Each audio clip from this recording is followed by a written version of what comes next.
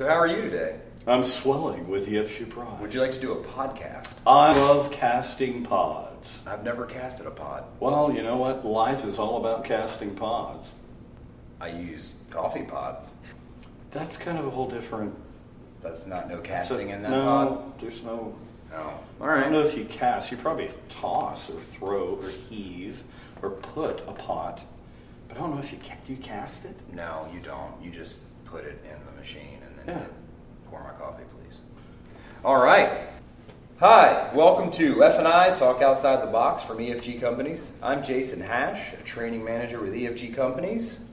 And I'm Dave Gibbs. I'm also a training manager with EFG Companies here in Irving, Texas. Welcome. Glad to have you here with me today, Dave.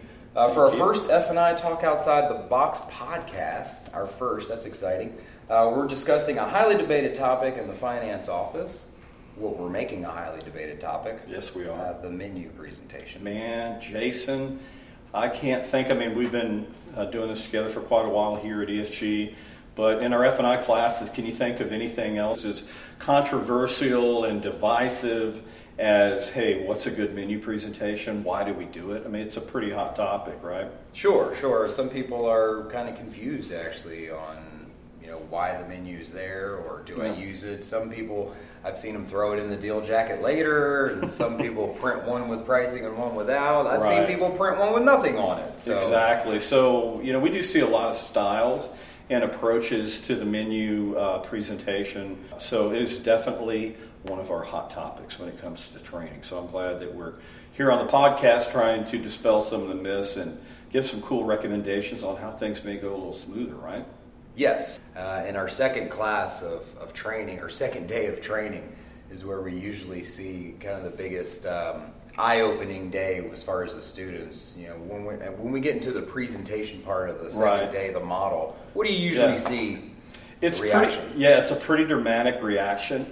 You can hear the pens and pencils going because that cosmic 2x4 kind of hits them in the forehead. Wow, I'm actually building some value. I'm doing a presentation prior to putting a menu in front of the customer and make it all about price. Kind of the way we did when we sell cars, right? Yeah, that's actually a great point that we make, and we kind of joke around a little bit. But you were in the business a long time. I've been in the business for a while, and we both came from selling cars. Yep. At any time when you were ever doing a presentation on a vehicle, when you were walking around, did you ever say anything like, "Hey, Mr. and Mrs. Customer, here's the the rear view backup camera for you, the 6-disc CD changer in the trunk, maybe"? I remember those too. Sorry, but anyway, this only adds $2,000 to the price of the car. Let me show you this. That only adds $3,000 to the price of the car. Did you ever present that way? No, I mean it's insanity. It's almost like, can you imagine greeting a customer outside and within 30 seconds go, "Hey, hang on just a second, Jason. By the way, that big black truck over there with just $3,000 down, it's $599 a month." I mean, it's kind of lunacy, right? But we, in a way, going from just having the customer sign a few things straight into a menu can be skipping some pretty important things that we need to do as finance managers. Wouldn't you agree? Sure, yes, I do agree. And it actually runs into our conversation about the menu and some of the struggles that we've seen and some of the objections we get in class. Well, what was, just to kind of let our listeners in a little bit, I mean, what were they originally designed for to begin with, the menus? That is a great question. So the menus originally are more of a compliance tool. It was mainly a way to deter payment packing and other ethical issues like that. So you think about it, it's a full disclosure. Right? We're showing you everything, and you see all the products. You know how it affects your payment. Right. So I'll be honest with you. I was a finance manager during those times. It was a shock because we used to just four-square pencil payments like we did in negotiations. And for me, it's no wonder once the menus did come out and we started looking at them, there's some savvy people out there who are like, wow, this is a pretty cool selling tool. So they thought, right? So they thought, exactly. Well, especially when you're going from selling tangibles to intangibles. So how do you build value in an intangible and a thought? And with a menu, you can see how there might be some challenges. What are some things on the menu you might not want a customer see while you're trying to build value? Well, Jason, when you think about it, man, we're looking at a menu right now. I mean, look at the amount of information that when we flip that paper down in front of the customer, I mean, here's a typical 4-column menu with all the vehicle information, the customer's information, the unsecured payment, 4 columns, there's numbers, descriptions, Sure. money. I mean, it could be overwhelming for the customer and a challenge for maybe a new finance manager as well. So one of the challenges we talked about was the fact that most F&I managers are going straight from a needs analysis, if there's a needs analysis done. True. But they're going straight from the needs analysis right into the menu, and that's where we get a lot of the Heismans over the desk, right? Yeah, it's almost like what you and I have observed throughout our years of training is that we're instantly creating resistance and getting that wall to come right back up. Yeah, and we asked the students in class, what do you think is the customer's perception when they walk into your office? Right. They do not want to be there. Want to see and they don't want to see all this. So you can see how doing a product presentation on a vehicle, it's all about building value, and they have to see value over cost in order to see that the price does make sense. So how can we do that in the F&I office with an intangible product before they ever see pricing? Dave, what do you think?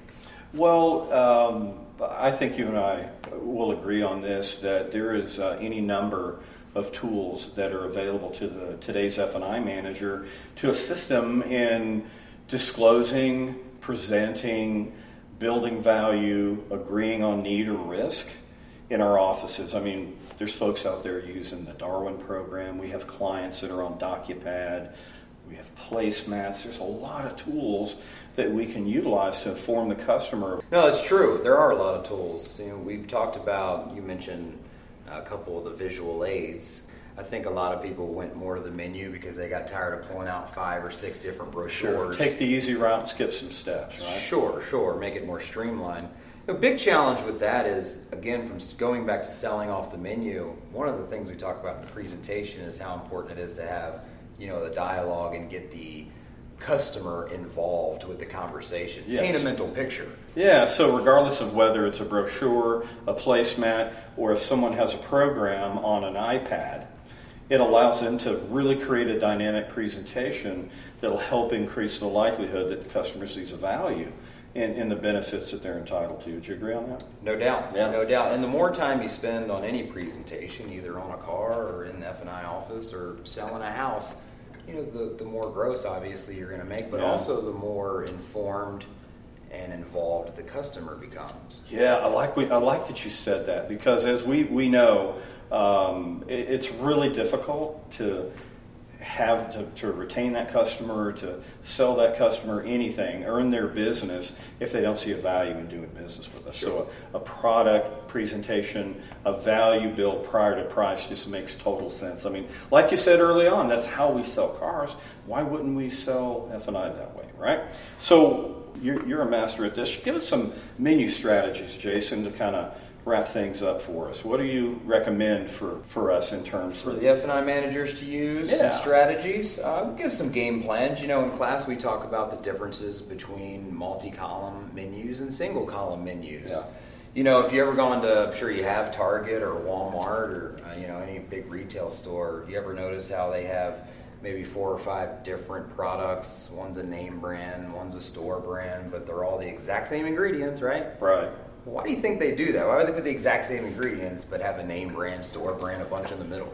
Yeah, I think because they're playing kind of the law of averages there, that there's going to be a greater likelihood that we will make a selection of that shampoo, conditioner, dog food if we have more choices. Is that kind of the angle you're talking about? That's exactly it. Not only the psychology of more choices, because people like more choices, but also the fact that I might not buy the most expensive, but maybe I don't want to seem like a cheapskate and buy the least expensive. So I'm going to pick something in the middle, right? One of the other things that comes up that's a bit controversial, or it's a topic of discussion, is the actual methodology of disclosure on the menu, right?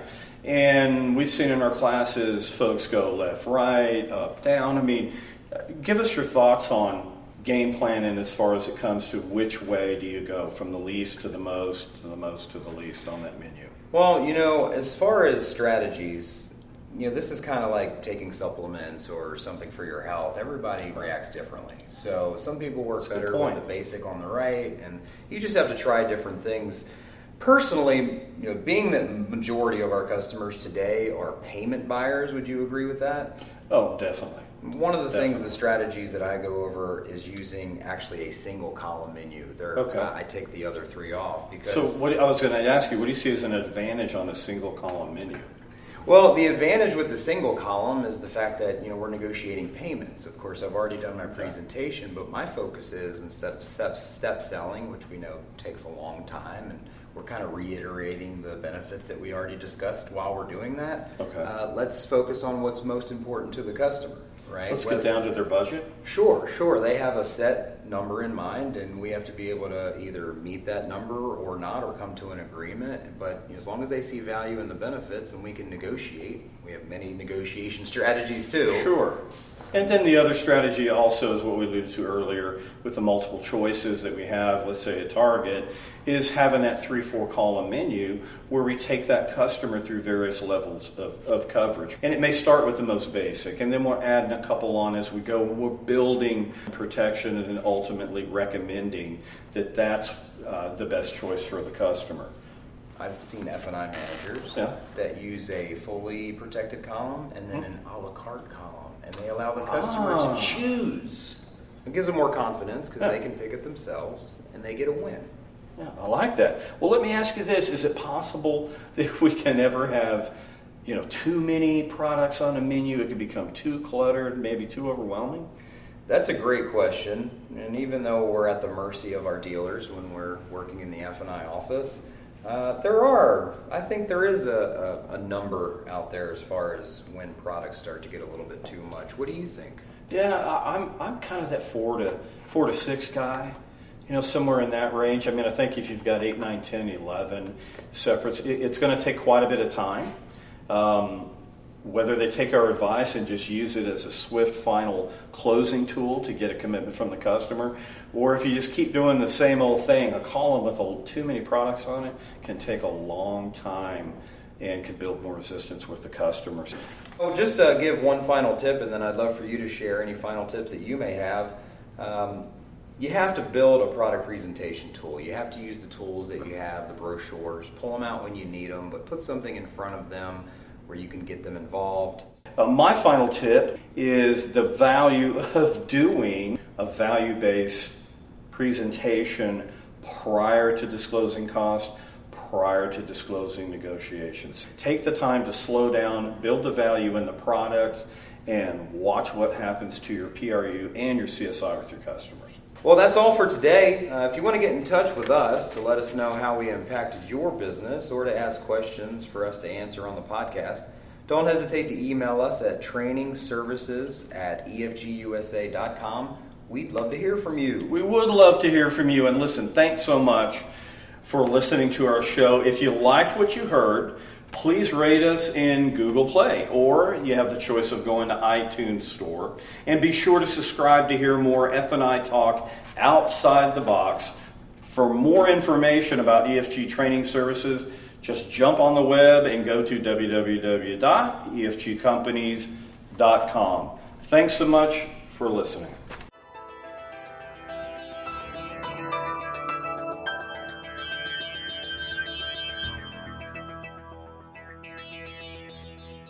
An EFG production.